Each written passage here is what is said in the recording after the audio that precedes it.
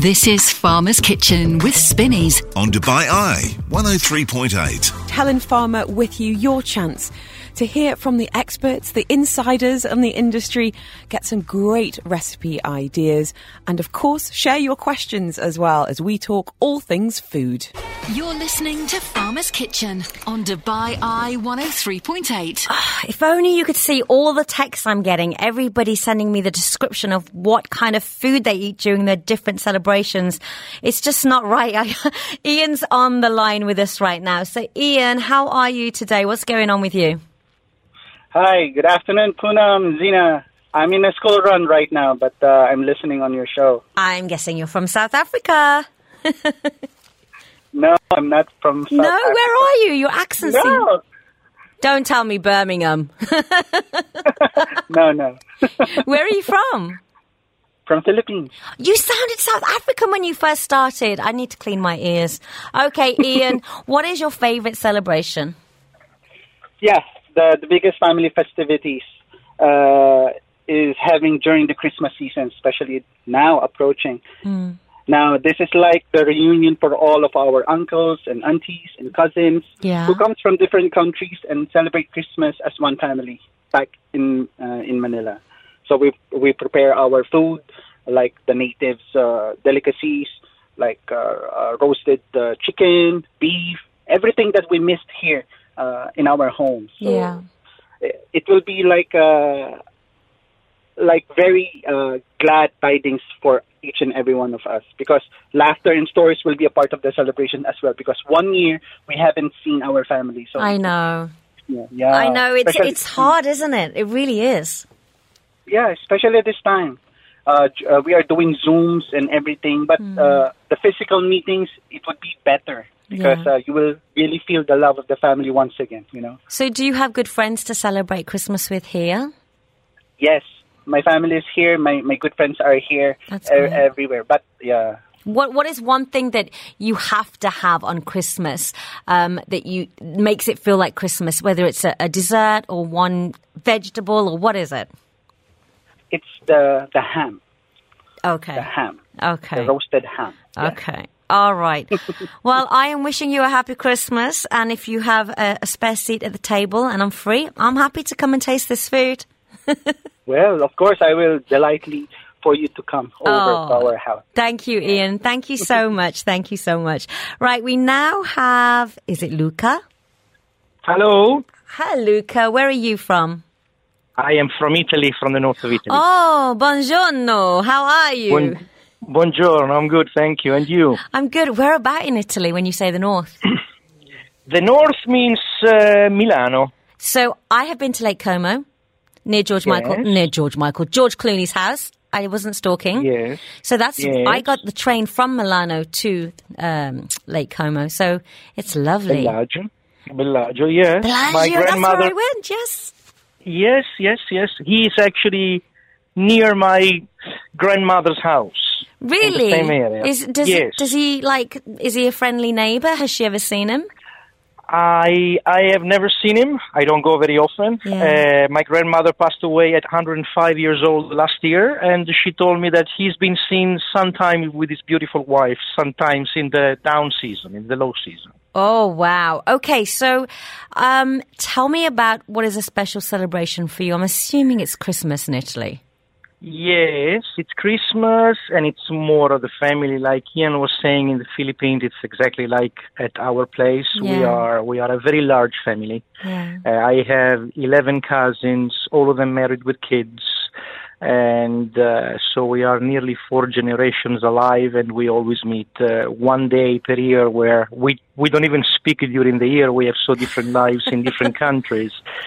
But that is the time where we go to the grandmother's house near Bellagio, and it's a chance for the kids to open the gifts in the morning. We all spend time there, and of course, food is just a little bit of the contour of the celebration. It's more of the family gathering that counts for us.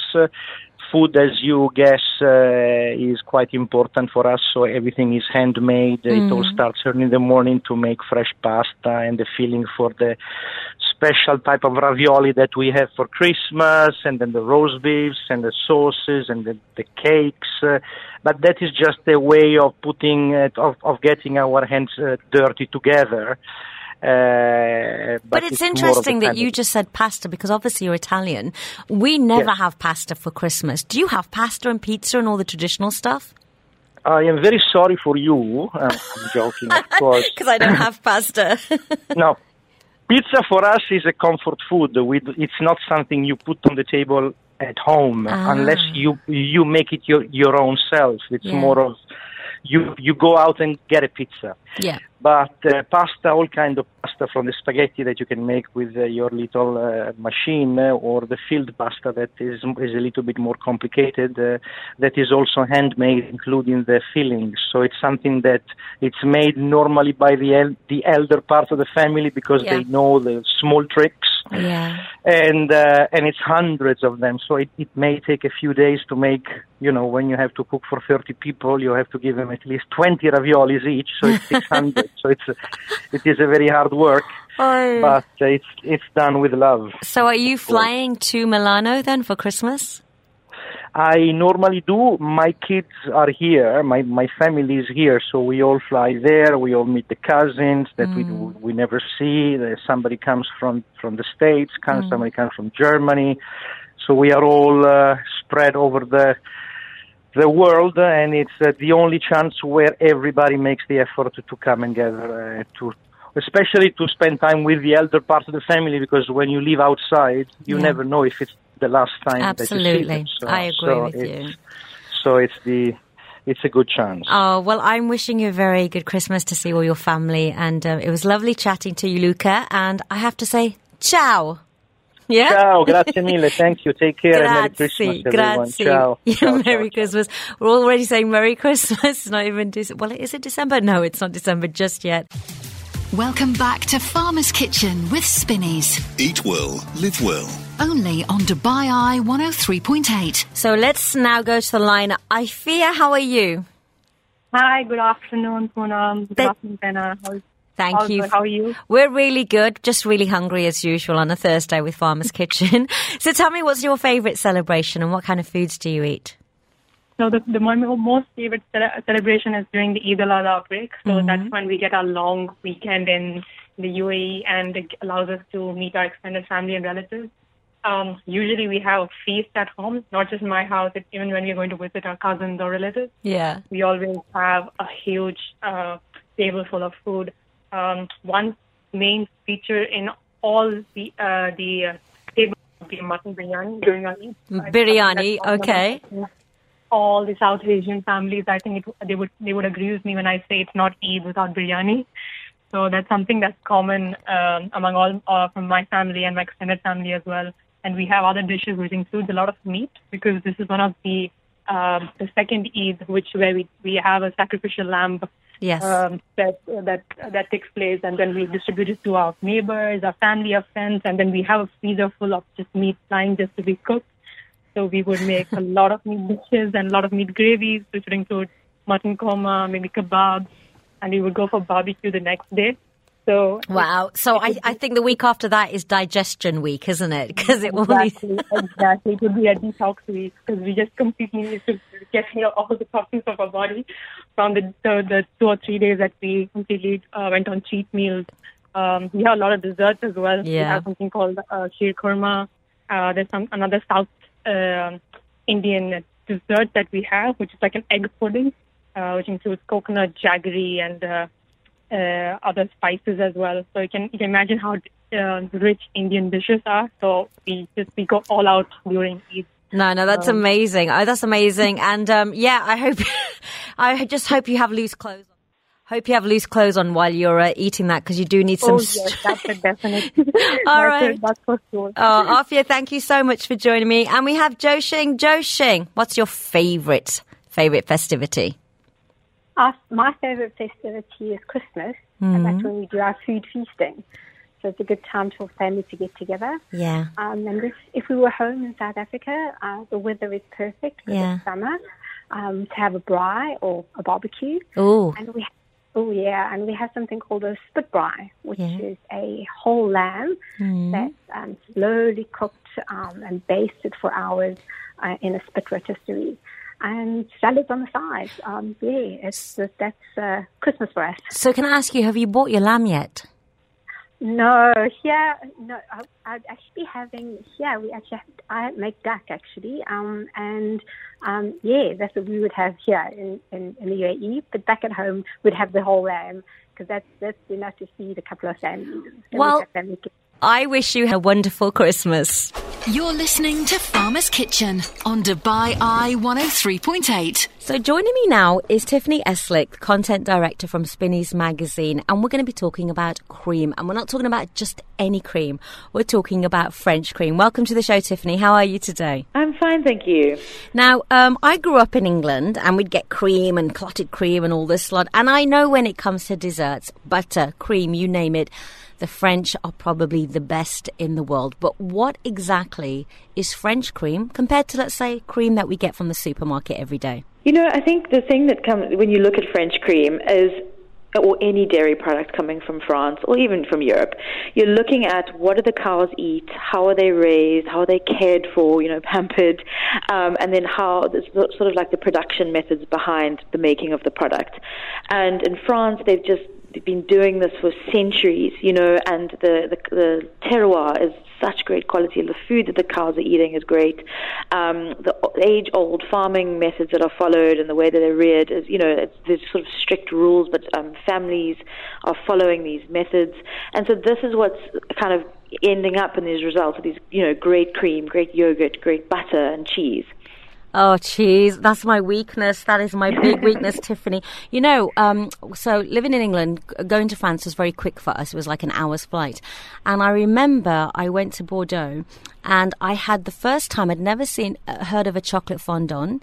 And I tried it and I was like, this is like heaven. And that's really opened me up to so much French sweet desserts. So you went to France. When did you go to France? I'm a little bit jealous here. It's been a while. Yeah, so I was really fortunate to go a few weeks ago, actually, and so we got some really lovely cold weather, which is nice because I like that. And I was sort of on this amazing whirlwind journey where we went to visit French farmers. So, you could see sort of the cows, how they're raised. We watched the whole process, the milking process, and then how the cream is separated from the milk, and then what products can be made. We worked with Michelin star pastry chefs and made all sorts of amazing, interesting, creamy desserts. We did this tour in Paris where I ate something like 7 different desserts in 3 hours, moving from like patisserie to patisserie, which was just crazy. But really kind of seeing how cream can be used in all different forms, and how it's, we looked at classic desserts, but then like modern takes on those. I think my favorite was ending up at Pierre Hermè's shop, and we had the millefeuille, which was unbelievable. And it was just, everything was centered around cream, which was really, really interesting. It's funny because I used to start going to a lot of French restaurants in my hometown. They started opening in Birmingham. And I went, and they're very serious, these French chefs, about food. And they don't really like the way the Brits eat French food. So I was sitting there and they gave me this beautiful homemade, baguette. And I said, do you mind if I have some butter? And under his breath, he walked away saying, these Brits always ruining the bread with butter. And I felt really bad, but they're so passionate about their food, aren't they? Absolutely, and rightly so. I think when you've got such an excellent, cuisine, you need to be proud, and I think, they have rules and regulations, but it's important, and that's what maintains the quality. Yeah, that's why they're still, at the top of the game. You have to be, precious about the food. But let's talk about some tips when it comes to cream. There's a lot of things you need to learn. Like, I've heard about soft peaks. I've heard about high peaks. Give us some of the top tips to use. Yeah. I didn't know it was so scientific. It is, but I think if you follow the rules, then you can master it. We were really lucky enough to work with Chef Nicolas Poussin at the Maison de la Crème. It's run by Elevire. And so we had this fantastic fantastic workshop where we really, I mean, I thought I knew enough about cream, and I really didn't. So the first thing that he taught us was that when you're whipping cream, you must be using it must be cold, the cream, and you must be using a cold bowl. So you put it in the fridge for at least 2 hours before you're going to use that, because this will make sure that your cream whips properly. So you're saying the cream and the bowl should be in the fridge? Yeah. Oh, so wow. you put it in the fridge and then take it out 2 hours later before you're going to start whipping. Okay. So it's really important, And also that you must do it on a slow speed. So I know when I've tried to do this, I often just use a hand beater, which is probably like sacrilege, and do it really fast. And, it works, but it's never, as it should be. So always on a slow speed when you're whipping cream. And then you've got these different peaks that you're going to look out for, right? So a soft peak is you're kind of whipping for about 6 to 8 minutes, and that's when you turn your whisk upside down. You've got the chef was calling it a bird beak. It's kind of like a soft bird beak shape when you look at the peak, and it should curl downwards and then melt back into. Well, the peak should melt back into themselves, and those are that's kind of like the first start. And then if you want stiff peaks, you keep whipping for longer, and it should be really firm when you turn your whisk upside down. And then the mixture should be really heavy, and that's really great for when you're wanting to do piping or decoration work on any dessert. And actually, we learned how to pipe properly, which was just really good, because I had no idea, and the chef had great patience trying to teach me how to do that. And then if you kind of over whip it any further than that, the best thing is to just carry on and make your own fresh butter, because there's not much you can do to save it. You know what I would do? I'd put it on my face, because milk and cream is very good as a facial. Did you know that? Like Cleopatra. Yeah, you could do that. Yeah. I mean, it would be a waste. A chef would be angry with me. But would a chef would a chef actually turn his nose up if we used an electric whisk to beat this cream? No, I don't think so, but I think just follow the, as many rules as you can, and do it slowly, and then it's fine. We all have that at home, right? So it's going to be the easiest. Or if you've got a stand mixer, if you want to go really fancy, we tried experimenting with a siphon, which uses gas, and that you can pick up here as well, and it's actually not so scary, and it's quite easy to do. But yeah, a hand beater or a stand mixer are fine. So did this trip inspire you to want to come home and start trying this? Absolutely, and I'm not a baker. I usually use a lot of French cream or European cream in my savory food. But I was like, I'm actually going to try this now. It's not that difficult. Piping it is not scary, so let me try. I haven't done it yet, but I will be when I'm on holiday. But what about these days a lot of people they can't drink normal cow's milk. Can you make cream in any other kind of milk alternatives? You can, but I think you're not gonna. If you're vegan, obviously you can have coconut cream and things like that. Yeah. But I don't. You're not going to get that texture. Yeah, I don't know, that right consistency. Yeah. You can't beat traditional cheese, milk, and butter. I'm sorry. You know what it is. I'm like, I can't answer this because I'm a total dairy fan. So I'm just assuming when you went on that trip, there was no such thing as a diet on your mind whatsoever. Oh no, but there's never a diet on my mind working in food. I love that. You're listening to Farmer's Kitchen on Dubai Eye 103.8. So we're back with Tiffany Eslick. She's the content director from Spinneys magazine, making me jealous of her chick flick trip, tasting pastries in Paris and France recently. It does sound like a chick flick, like a Hallmark movie, don't you think, when you're describing it? Yeah, absolutely. So did you come back with some recipes that you can share with us? Because now, I don't even know if I'm going to say this right. I'll say it and then you can correct me. Framboises? So we came, I came back super inspired. And in our latest edition of Spinneys Mag, we've got a whole feature on, I think, 4 different recipes using French cream. So yes, the first one is framboisier. Framboisier. Yes, yeah. So essentially what it is it's a lovely almond sponge cake, super easy to make that that dough. And then it's filled with a really thick layer of patisserie cream. So that is French cream. It's single and double cream that is mixed with egg yolks, a vanilla pod, bit of cornstarch, and then we've actually filled that with raspberries, and so it's kind of like an almond sandwich cake that's got this delicious cream. It's sort of really thick cream inside it. Okay. It sounds heavy, but it's actually quite a light dessert, so really good in this festive season. Like after a heavy festive meal, for example. Yeah. And really, it's not difficult to make at all. The creme pat is super easy if you just follow my rules about whipping cream that I mentioned earlier. Yeah. And we actually we learned to make that with Chef Nicolas at the Maison de la Crème as well. And so if I can do it, anybody can do it. That's amazing. Absolutely. You can make the dessert ahead of time. You can make the base of the cake, and then you can just get the cream ready. So it's really easy. Okay. Now, the next one, again, I'm going to mispronounce it. I did A-level French, but obviously it's down the drain, all of this. Okay. Vanilla merveilleux? Yes, vanilla merveilleux.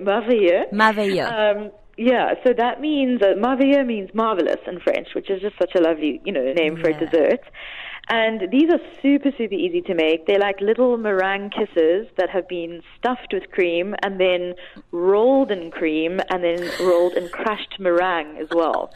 So it's kind I feel like rolling in cream with all this conversation. And then should we cover you in crushed meringue as well? I'll just eat myself, basically.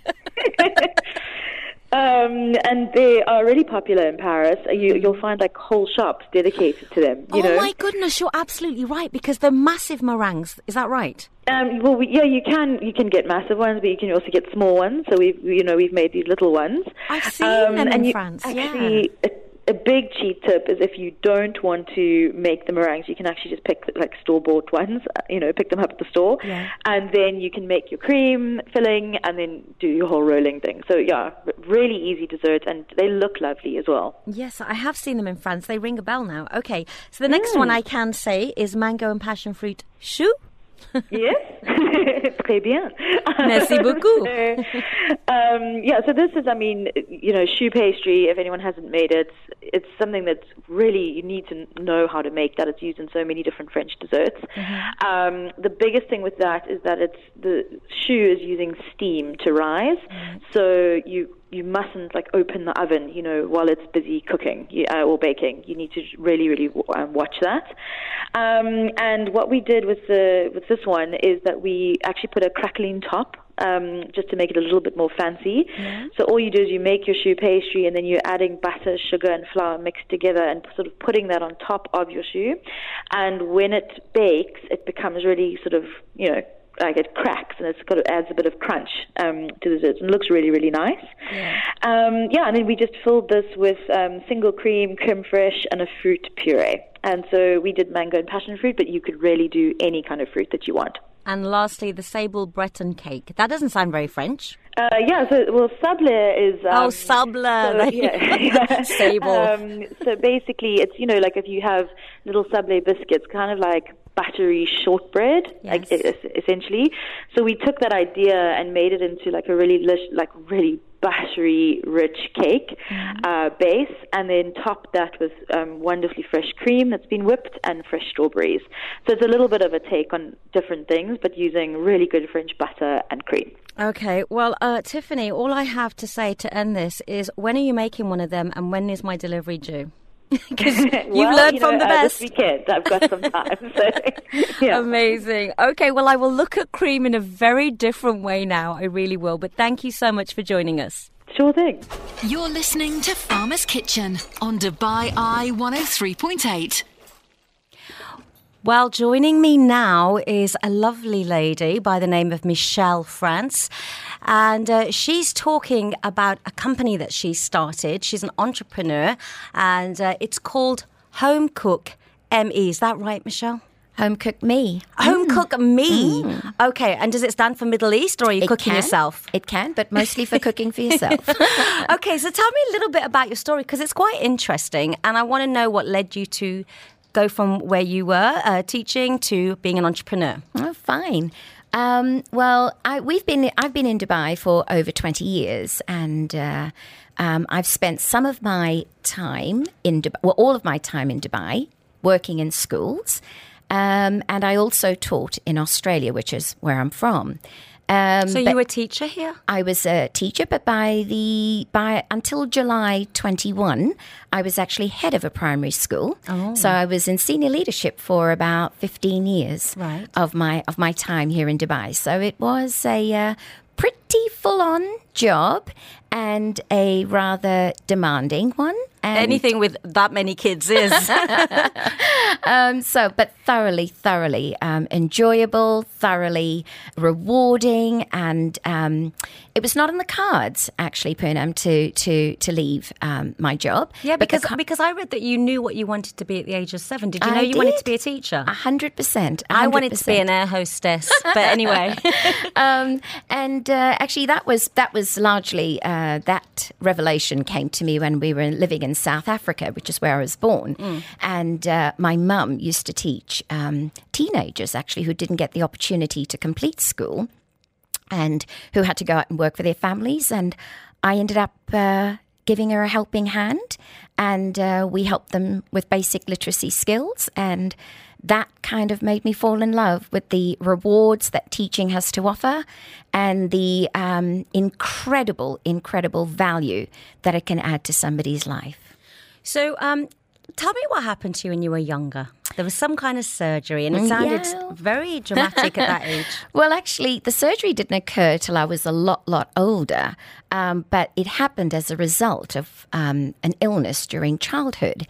And during childhood, I apparently contracted rheumatic fever, which was treated as the common flu.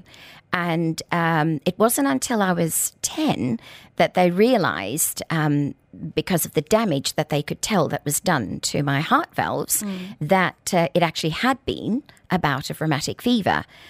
So I'm pleased to say that I was able to lead a fairly normal, active child life. Or childhood, and I didn't actually require my first surgery. And you're talking about heart surgery. I'm talking about open heart surgery, and by the time I was 29, I needed a double valve replacement. So yeah, that was something else, but a lovely story too at that Poonam. I was working in Dubai, and I was working in Australia at the time, and that required quite a considerable recovery period. Yeah. But then 10 years later, when they gave me the initial surgery, I had what they call tissue valves, and they knew that they would wear out at some stage. And the prognosis that I had was that they probably would last anywhere between 10 and 20 years. So I had a donor valve and I had an animal valve implanted. And almost 10 years to the day, would you believe, one of the valves, the donor valve, actually stenoded, which means it doesn't work anymore. And I had to have a second open heart surgery. And how old were you then? I was exactly 10 years older, so 39 years old.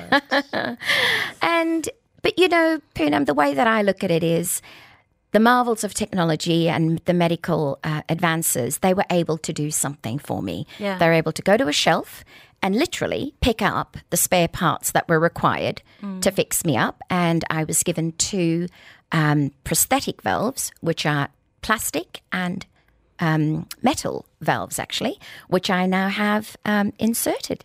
And I'm happy to say, happy and healthy as a result. Okay, well, that's Michelle's very simple background there. But I can tell you, looking at her, she looks so healthy and happy. You would never think that. You're listening to Farmer's Kitchen on Dubai Eye 103.8. So right now with me is Michelle France from Home Cook Me, an ex-teacher who's had quite an interesting childhood. And she's so brave, actually, after having 2 open heart surgeries. Just told us the story. But she's an entrepreneur, has created Home Cook Me. Now, I want to ask you, actually, Zina's with me. Zina, are you a good cook? Do you cook at home a lot? I try really hard, and 90% of the time I fail. I think we have a teacher for you right here now. I know. Michelle, so you're a teacher, you love food, and you managed to turn those 2 sort of passions of yours into a business. Did you have that one moment, that eureka moment, when you put 2 and 2 together and started your home cook business? Tell me your story. Well, I wish I could say that it was as simple as that.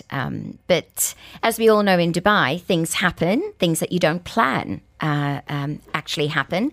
And I was given about a year's notice, or in our school, that the school was going to be refurbished over a 2-year period, and that we were all going to be looking for alternative employment. And it was kind of at a time in my life, Zena, where I thought if there was ever a time to actually think about something else that I would really like to do, that's been on my bucket list for a while, then this provided a natural break to actually try something. And so really, with the help of my husband, who works with small and medium-sized businesses, he actually came at the idea. For many, many years, Zena, I've been a busy girl in the kitchen at any given opportunity, in between working, like lots and lots of other mums and dads out there. And cooking was something that I felt very confident about. It was something that I thoroughly enjoyed doing, and I know that my friends and family thoroughly enjoyed the product of what I produced. And so it was through a few chats with him where he sort of said that this opportunity, this was the precise opportunity I needed to actually try something new. And I didn't need much encouragement. I was exhausted by the end of a very, busy time. And so, I think it was about December last year where we thought, okay, I think this could be something that I could investigate. And I did, and I explored it with him. And we launched in October. So your business is turning 1 year old? Well, in my mind, it's turning 1 year old, but from a technical registration point of view, we're not quite 2 months old yet. So what happens at Home Cook Me? What is it all about? Do we come to you? Do you come to us? Mm-hmm. Well, what I actually try to do, Poonam, is offer a range of experiences. So for the home cooks who enjoy getting together, I have an option where they can collect a group of friends and family from anywhere in the world. We can all meet on Zoom. Time differences withstanding. Yeah. And we can all cook together, and the group that comes to me, like that, a bespoke group, we can actually decide together what we're going to make. So I could do that in advance. Dubai's Martha Stewart. Is that what you're turning into? I can feel it. Love that. Well, I'll hold you to that one, but you'll have to wait and see. So that's one of them. The other one is a bit what Zena was talking about before. There are lots of mums and dads out there who are not confident about being in the kitchen, and that's where the coaching part of my business really kicks in. Yeah. And I try to offer, or I do offer, a bespoke service where I can actually go and actually have a consultation and say, right, what are some of the things that you would love to be able to do with great ease, with great success in your own kitchen to benefit your family and your friends. And so I offer bespoke coaching sessions, and we can come up and work on your plans and your ideas. And one of the things I've just actually done with a couple was they wanted to host the ultimate dinner party. And so, but again, the success of a dinner party relies on you being able to plan it in properly, to time it to perfection, so that you're not stressed, so that your guests are not stressed, and you all end up having a lovely evening. And I'm pleased to say, through a coaching session with me and some assistance with the preparation, the responses were just amazing. And so, and the fact that they've experienced success, they now have a plan for their next dinner party. They know exactly what to look for, how to select recipes, a better idea on timing. They may need my help, but I'm on speed dial, and in order to do and to repeat that successful event. You're listening to Farmer's Kitchen with Spinneys. Only on Dubai Eye 103.8. So we're talking to Michelle France. She's the founder of Home Cook Me. Now, people are celebrating Thanksgiving. Happy Thanksgiving to all of you who are celebrating today. I never grew up celebrating it. Is it something you did? Not at all. In South Africa and Australia, Thanksgiving was never celebrated. Okay. So, no, I'm with you. Yeah, but Christmas is coming too. Oh, yes. So turkeys are being unneeded right now, unless you're a vegetarian or a vegan. But we're talking about turkeys and about how you should cook them. Some people like them frozen, some not. And what's funny is I woke up this morning and there's an actress called Nicole Ari Parker. She's in the new Sarah Jessica Parker movie. And she whispered, she goes, "It's 5 a.m. And you could tell there was something not right. She was not happy. And it's Thanksgiving today. And my husband has bought a frozen turkey. And she said, so I now have to go and buy one, a fresh one. So she wasn't very happy. So tell me, what is the difference? I mean, can you cook both of them? You certainly can, and I think the jury's out. This is a very political topic. The frozen versus the fresh debate rages every time. This, particularly this time of year. Yeah. But with the frozen ones, I think it just requires pre-planning. The main thing in cooking a frozen turkey is that it has to be fully thawed. And how long does that take? It usually takes about 1 day, 24 hours, for every 2.5 kilos, approximately. Can I ask you a question? So I the first time I ever went to the Middle East, I was somewhere in Egypt or somewhere like that, and a friend of mine had meat, and he put it on the balcony in the sun to defrost. Is that healthy? Not at all. That's what I thought. Not at all. And it's something that nobody, and in all of my experience and reading that I've done and courses I've attended, it is something that is extremely fraught with difficulties. The main or the best way to actually defrost any kind of meat is in the fridge, and they usually recommend the bottom trays. So not leave in it the out? fridge. Generally not. Now in Dubai we do, because most of the time our apartments and our villas are in air conditioned, so they're not sitting in 38-degree heat. So in Dubai it is a little bit more accessible, or possible, but you've got to watch it very, very carefully. And certainly with poultry, I wouldn't take any chances. Now, what about a lot of people out there who are vegan? What are the options, or vegetarian? Do you get a lot of customers yourself wanting to do that? I do. And one of the things that I pride myself on is actually helping mums and dads at home who may have different type of dietary requirements in one family. Yeah. And that can be really, really stressful, particularly if you're not confident in the kitchen. You end up finding yourself preparing 3 or 4 different types of meals every meal, and that's not something that anybody wants to be doing. So it is important, and there are things that you can do where the base of the meal, for example, let's take a risotto, for example. Yep. The base of the meal can actually be used for everybody, and then you can jazz it up for your vegans and add additional beautifully pan-fried mushrooms, or you can go and then for your pescatarians and create a lovely little seafood mix that you've wrapped in, or that you've marinated some spices and add that to the top. So there are some tips and tricks that can help. But for Thanksgiving, I think the vegetables, this is the time where the vegetables can really, really shine as much as the meat. As the support act. Well, we used to with those who are non-vegetarian. Yes, definitely the turkey and the hams take centre place. Yeah. But in a vegan or a vegetarian world, there's nothing nicer than having, say, for example, I was talking to Zena before about a beautiful pumpkin, and they're very much in season, particularly in the Northern Hemisphere during during Thanksgiving, and having the filling taken out, or the meat taken out, the meat of the pumpkin, and then have it stuffed right back with some fabulous ingredients to make a really exotic and tasty and healthy filling. And then you put the lid back on top of the pumpkin, bake it, and you can take that out and present it beautifully if your family were predominantly vegan, for example, or vegetarian. Nut roasts are another very, very popular way. Nice. And there's some of the recipes out there are absolutely delicious.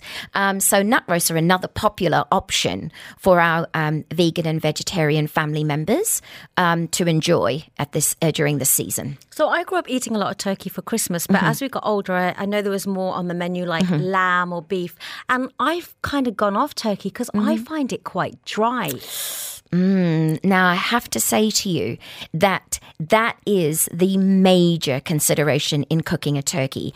And I've done lots and lots of trials and experiments, as I'm sure lots and lots of people out there have, about the very, very best way to cook a turkey.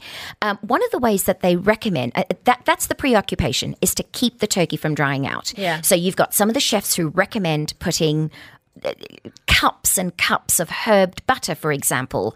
Now, the skin of a turkey is actually quite tough. Yeah. But so you can very successfully take something like butter, jazz it up with some fresh herbs, and go and spread it throughout the skin all over the turkey. And it doesn't sound very easy to do, but once you begin, it's actually quite an easy process.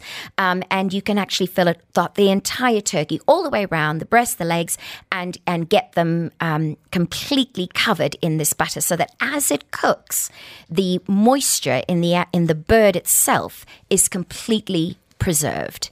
Another way that people do, and this is, I know in my American friends would really relate to this, is brining, which is a wonderful process of actually making a mostly salt solution. And again, you can jazz that up with all sorts of beautiful Christmassy herbs and spices. But you actually brine it. You soak the entire bird in a mostly salt and herbed solution for up to a day, 2 days, depending on the size of the bird. And you've got to make sure when you start to roast it or barbecue it, that you make sure that you've dried it and patted it completely dry before beginning the cooking process. So there are ways, Poonam, to make sure that turkey does not get dried out. So can the three of us, you, me and Zena, and Milani, go for a roast after? Because my mouth is watering right now. I know. It's my pleasure. And let's just to finish this off, how do you make the best gravy? Some people make it from the fat of the meat. I usually use it very quickly from the little cartons you get. Oops, nobody heard that. Okay, so and this of course is for those who are not vegetarian or vegan. But the turkeys that can also be sold with, I don't know if you know about giblets. Yes. And so when you get those, most chefs will keep that aside and use that to create a stock. So the stock that you create from the giblets, coupled with the juices from the meat during and post roasting, combined together, and you've got some other ingredients like red currant jelly, you've got horseradish, you've got quite a few bits and pieces that you can actually put in to actually enhance the flavour of a turkey gravy, and beyond delicious. So if people want to, learn from you, where can they find you online? At the moment, they can join my Facebook group, which is Home Cook Me on Facebook. And there I have my contact details. I'm also on Instagram, so Home Cook Me without spaces. There, I'm on Instagram too. My website is pending, so I'll be announcing the arrival of that little gem as soon as it's ready. Okay, and I have a request, Zena. From now on, whenever I'm covering Farmer's Kitchen, every single person we have on, just so that I know exactly what I'm talking about, they need to send a sample of their food to me. That is not a bad idea.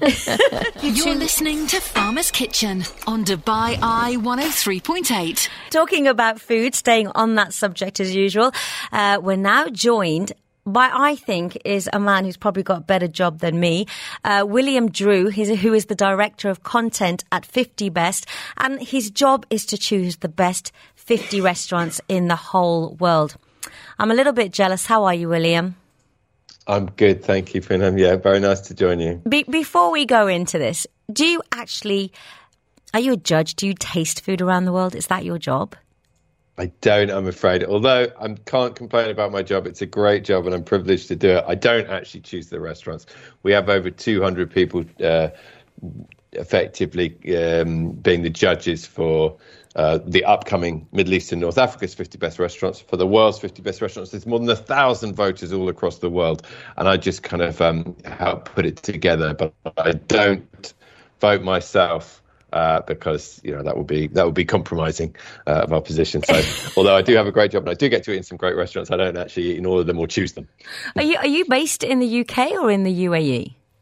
Yeah, based in the UK, the organisation for the world's 50 best restaurants, or 50 best as we call it, is based in the UK, but it's an international team, and we have a network of people all across the globe, and of course in the UAE, in the MENA region as well. And I've just been out to the UAE and to Abu Dhabi, where we'll be hosting the first edition of MENA's 50 best restaurants, and an event program that goes around that, as well as culminating in an award ceremony, and that will be happening in February 2022. So very excited to be coming back with bringing the whole of the region and indeed international chefs and media to the region in February. Well, growing up in the UK myself, in Birmingham, we don't have a lot of takeaway foods or delivery stuff, the only thing you get is fish and chips, and you go and get it yourself, right? So when I moved to Dubai, it was like, I felt like a little kid in a sweet shop. The amount of restaurants you can get delivered to your door, it's just endless. What was your thoughts of that when you came here? Yeah, I mean, the food scene in the UAE is fantastic, and Dubai's developed really fast, and lots of exciting homegrown concepts, as well as lots of international brands and international chefs and dining concepts that have come to the area. I think it'll be really exciting for the global sort of food media and consumers to find out more about the scene in the UAE and beyond, across the Middle East and North Africa. In fact, I think people don't know as much about it as perhaps they might do, and I think our role as an organisation is to shine a spotlight on the great restaurants and the great food scene and the food culture of this region internationally. So who are the judges? I mean, and how do they do this? Do you choose judges from one country and say, right, I want you to choose the best one in this country, and you all kind of have a checklist? There's no criteria, but here's how it works. We select over 200 experts from all across the MENA region. So there's 19 countries in the region. But what do you consider an expert? A chef? A food blogger? So approximately 1/3 of them are either chefs or restaurateurs. Approximately 1/3 are food writers and critics. And then the final third are what we call well-travelled gourmets. So they're people that might be in any job. They might be in another business not related to food and drink, but they travel and eat extensively and love food. So there's a kind of more of a consumer element to that. So those people are selected. They have to remain anonymous. They can't tell restaurants or anyone that they are a judge. And we just they have to be well travelled, although that's obviously been restricted a little bit in the last year or two. But usually it's about international travel as well, or travel across the region. And we simply ask them to choose the best restaurant experiences they've had, whatever it is that makes it the best restaurant experience for them, because food and taste is so subjective. Some people, the food is everything. Other people, the ambience and the service is absolutely vital. For most people, it's a blend of the two, but everyone has their different criteria, and we don't impose any criteria on them. We simply ask them to vote for the best restaurant experiences that they have had. Of course, there are various rules about you can't vote for anything you have an involvement with yourself. Yeah. You have to vote for some outside of the country where you're based as well, because we want people to compare different concepts and different restaurants in different territories within the region. So, it's a well-established system that's been running for the world's 50 best restaurants for the last kind of 20-odd years, and it creates what we hope is and believe to be a credible list of great restaurants. But most importantly, it provides diners with inspiration to travel, explore new food, explore new cultures through food. And then we have the excuse to bring everyone together for a gastronomic gathering, which helps, promote the region's food and helps people exchange ideas about food, which is vitally important. You're listening to Farmer's Kitchen on Dubai Eye 103.8. So I'm back with William Drew. He's the director of content at 50 Best. They're choosing the best 50 restaurants in the MENA region. So, William, I have to ask you, where is the best restaurant you've ever eaten at that you personally feel was an amazing experience? Well, of course, I'm not really allowed to have a That's a what best I restaurant. thought. That's why I put you on the spot. But I'll tell you what I will say. There's some restaurants that have been number one on the world's 50 best restaurants list, which are then go into a hall of fame called the best of the best. So they're no longer eligible for the annual vote. And some of those experiences there, including at El Cella de Can Roca in Spain, 11 Medicine Park in New York, Osteria Francescana in northern Italy. Those experiences have been pretty extraordinary, and anyone lucky enough to get the chance to eat in those restaurants on the best of the best list should save up their money, get that reservation in if they can, because it's a memorable experience that you'll hold for the rest of your life. I've been very blessed to have eaten at many restaurants because I used to do a TV show, so we ate around the world. But the one that stands out in my mind, I think, till the day I die, and I'm sure you would have been here, it's Le Manoir aux Quatre Saisons in Oxford by Raymond Blanc. It was a 13-course dish. It was mind-blowing. Have you been there? I'm sure you have. I have indeed a number of times, and it's a beautiful restaurant, beautiful setting, amazing produce that comes from the kitchen garden there in the Oxfordshire countryside. Yes. And Raymond Blanc is a bit of a legend in the UK food scene, certainly. Yeah. Okay, so I've got fairly good taste, you think, in restaurants? Absolutely, yeah, that's spot on. Okay, so let's talk about Noma, the restaurant Noma. I don't know anything about this, but apparently it holds the top spot. Tell me about it. Noma's probably been the most influential restaurant on the global and the international food scene and amongst fellow chefs of the last decade. Wow. It's an extraordinary restaurant. It topped the list of the world's best restaurants 10 years ago. It then went through a spell of doing different projects around the world, then moved location within Copenhagen. So it's in Copenhagen. Reinvented itself. So it's in Copenhagen. It's in Copenhagen, in Denmark. Let me ask you a question. I would never have thought. I'd think Paris, New York, but Copenhagen for one of the top restaurants in the world. And interestingly, the number 2 restaurant in the world is also in Copenhagen. What? So Denmark has really done an extraordinary job. And as you say, not necessarily known historically for its food, but I guess one of the jobs of this list, or one of the byproducts of that, is to encourage people to explore different territories and not just rely on if you like the classic cities and cuisines, but to explore new cuisines from different parts of the world, whether that be from Peru in South America to Vietnam to China to Japan, of course the Middle East as well. And Copenhagen has really used food as a driver for tourism and for people to explore its city and its culture as well. So let me ask you, do you cook yourself? Not very well, I have you to just say. test taste. I'm a better eater than I am a cook, so I'm definitely good at going to restaurants and eating lots of food. So with choosing the top 50 in the MENA region, do you think Dubai and the UAE have got a really good chance of getting a lot of restaurants in this list? Look, I think everyone knows that the restaurant scene in the UAE is really well developed. There's some amazing restaurants. I've experienced some myself just last week, both in Abu Dhabi and Dubai. Of course, I'm sure it will be well represented. It's important that the rest of the region is represented too, and that this is not a fine dining list. It's not intended to be a fine dining list. It's simply a list of great restaurants. Now, that might be a local place. It might be a casual place. Oh, that's great. In Morocco or in the Lebanon as well. So, it's not just the sort of what you might call the posh places that we want to highlight. We're highlighting places that you have a great experience at, whether that be, local or a sort of one-off high-end experience. Oh, I like that, because I just assumed it'd be fine dining and stuff. But I think some local places, they have just a few things on their menu, but they're amazing. Absolutely. And some of those local places where, as you say, they specialise in just one or two things can be the best experiences. And, we ask our voters to select their best experiences. And so that if they have their 7 or 10 votes, they might select one place that is a once a year, very swanky special occasion place. Yeah. And then they might select a place that they go to once a week because they've got their favourite snack. And both of those are just as valid. They're just different, and they give you a reflection of the diverse cuisine of the region as a whole. All right. Well, William, go and get some fish and chips for me, because I'm not there, okay? And it was a pleasure having you on the show. Thank you. Really good to talk to you. Thank you. Bye. The Chef's Table.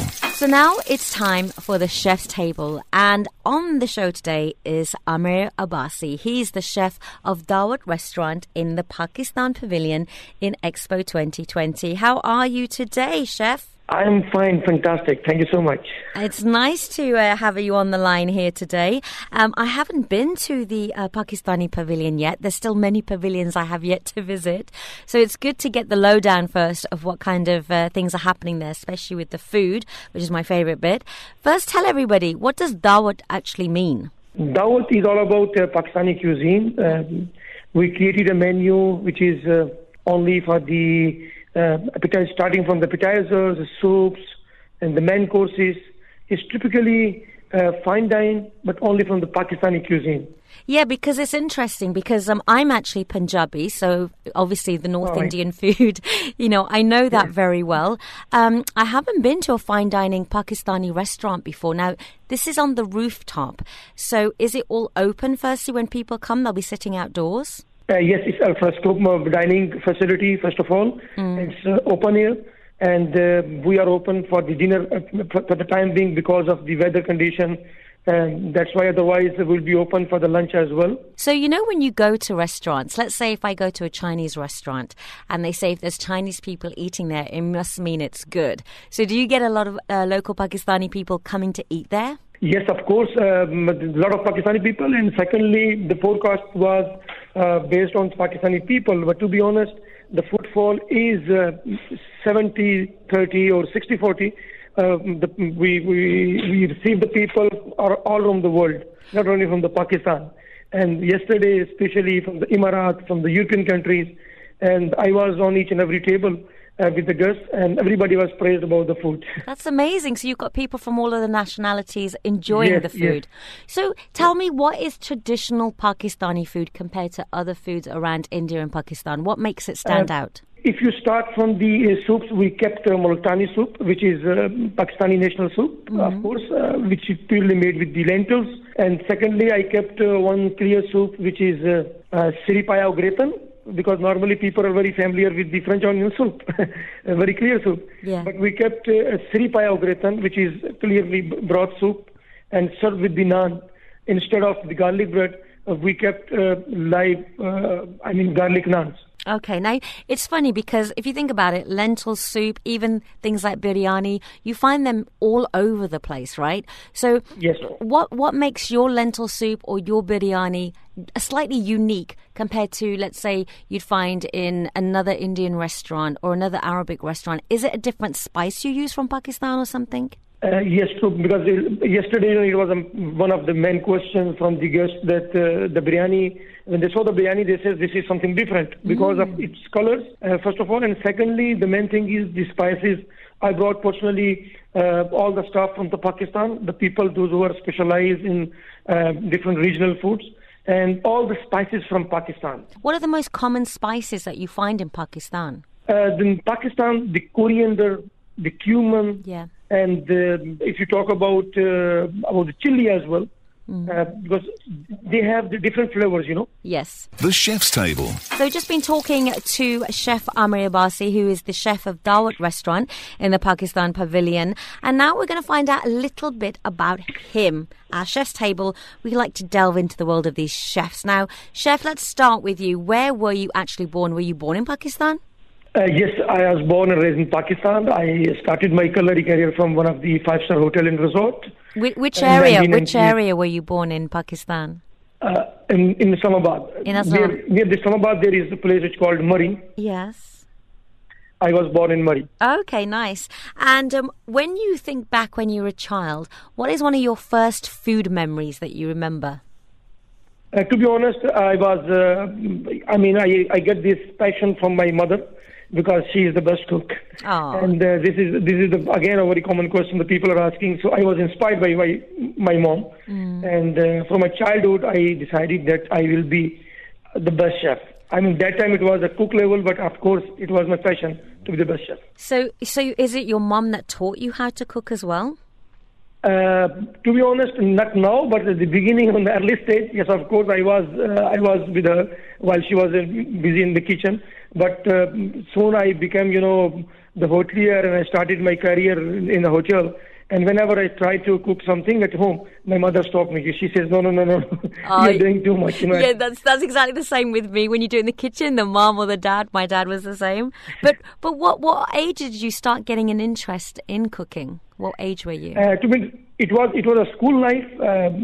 You can say that it was almost 90s when I was in school. I was, involved with my mom while she was preparing some food, because I have good taste buds. And I started my career in 1998 from a five-star hotel, as a cook apprentice, which was a training-based, 3 years training. So what has been your highlight as a chef? What's something that really stands out for you? To be honest, if you ask me that what is the pride during these past 23 years, what I have achieved, this is the best achievement for me, to be head chef in Pakistan Pavilion to lead my country. And I was the cluster executive chef for one of the international flagship hotel property in Saudi Arabia. For three properties, 3 hotels. I was the cluster executive chef, director of food and beverage. But when I was called by the officials to lead Pakistan in Pakistan Pavilion, and I left everything and I grabbed this opportunity just for the country. Amazing. So let me ask you, is there a dish that you feel describes you if you had to serve it up? I know it's a weird question. It could even be a dessert. Yes, to be honest, in the menu, when you ask to a chef, like the same question if you ask to a mom that, among your children, that who is the most favorite for her, it's very quite difficult to explain. But again, if you see my menu, we created the menu from the entire Pakistani regions, from KPK, from Sindh, from Punjab, from Kashmir, from all over the 6 regions of Pakistan. And the Lahori fish is our hot selling item, and that is the best. Okay, so the Lahori fish. Now, what is one of the best compliments you've had at a chef that you really remember? I work for the international flagship properties not only in UAE, in Saudi Arabia, in Pakistan, and the most, the highly appreciation which I got, it was by the president of the Pakistan. Amazing. While I cooked for him and I served for him. Do you get a little bit down when you see any bad reviews? Have you had throughout your career any of the odd bad reviews, and how does that make you feel? Being a chef, yes, of course, sometimes you feel sensitive. But again, I do believe that even the bad reviews are for the betterment of the restaurant, because at the end of the day, you are getting the feedback from the guests. Yes. You cannot explain to your staff that on which level they are right now. When you get the feedback from the guests, of course, sometimes they are a little bit negative, but they will give you a chance to improve. So let's say you go home and you're tired and you have to make one dish that you just feel like it's comfort food for you and it's quick. What is that dish that you would make? That must be a chicken karai. Chicken karai. Oh, that sounds, the way you say that makes me hungry. I'm already hungry. You can most many times, please. Dawat, please. Okay, and this is not a nice question, but I'm going to ask it to you. What would be your last meal on earth if you had to choose one last dish to eat? Again, it will be a chicken karai. Oh, yeah. I want some Punjabi chicken now, like you're talking about. So I'm going to come. Are we serving chicken karai at the Pakistani Pavilion? Can I get it there? Yes, of course. Why not? That is the star item. Oh, my goodness, that's the star item. Chicken karai, Pakistani food is, completed. Oh, okay, Chef. Well, I think Pakistani Pavilion, are you there every day if I need to come and find you? Yes. You're there Are you there every day? Do you have to be there every day? Yes, I'm always there. Okay, you must meet some amazing people and from all over the world. It must be great being there every day. Yes, of course. Even as I said yesterday, last night on dinner, I was on the floor with all the guests, and especially from the Emirati people. Yeah. Few people, they called me on the table, and while I was busy in the kitchen on the passing, and they says, this is the finest food which they receive, from any Pakistani restaurant. Well, I'm going to be there next Wednesday, and I will come and find you, and you can give me this chicken karai. Pleasures are mine.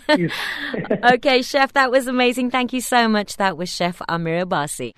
Farmer's Kitchen on Dubai Eye 103.8. Don't forget, you can tune in live to Farmer's Kitchen every single Thursday afternoon on Dubai Eye 103.8 between 2 and 5 p.m.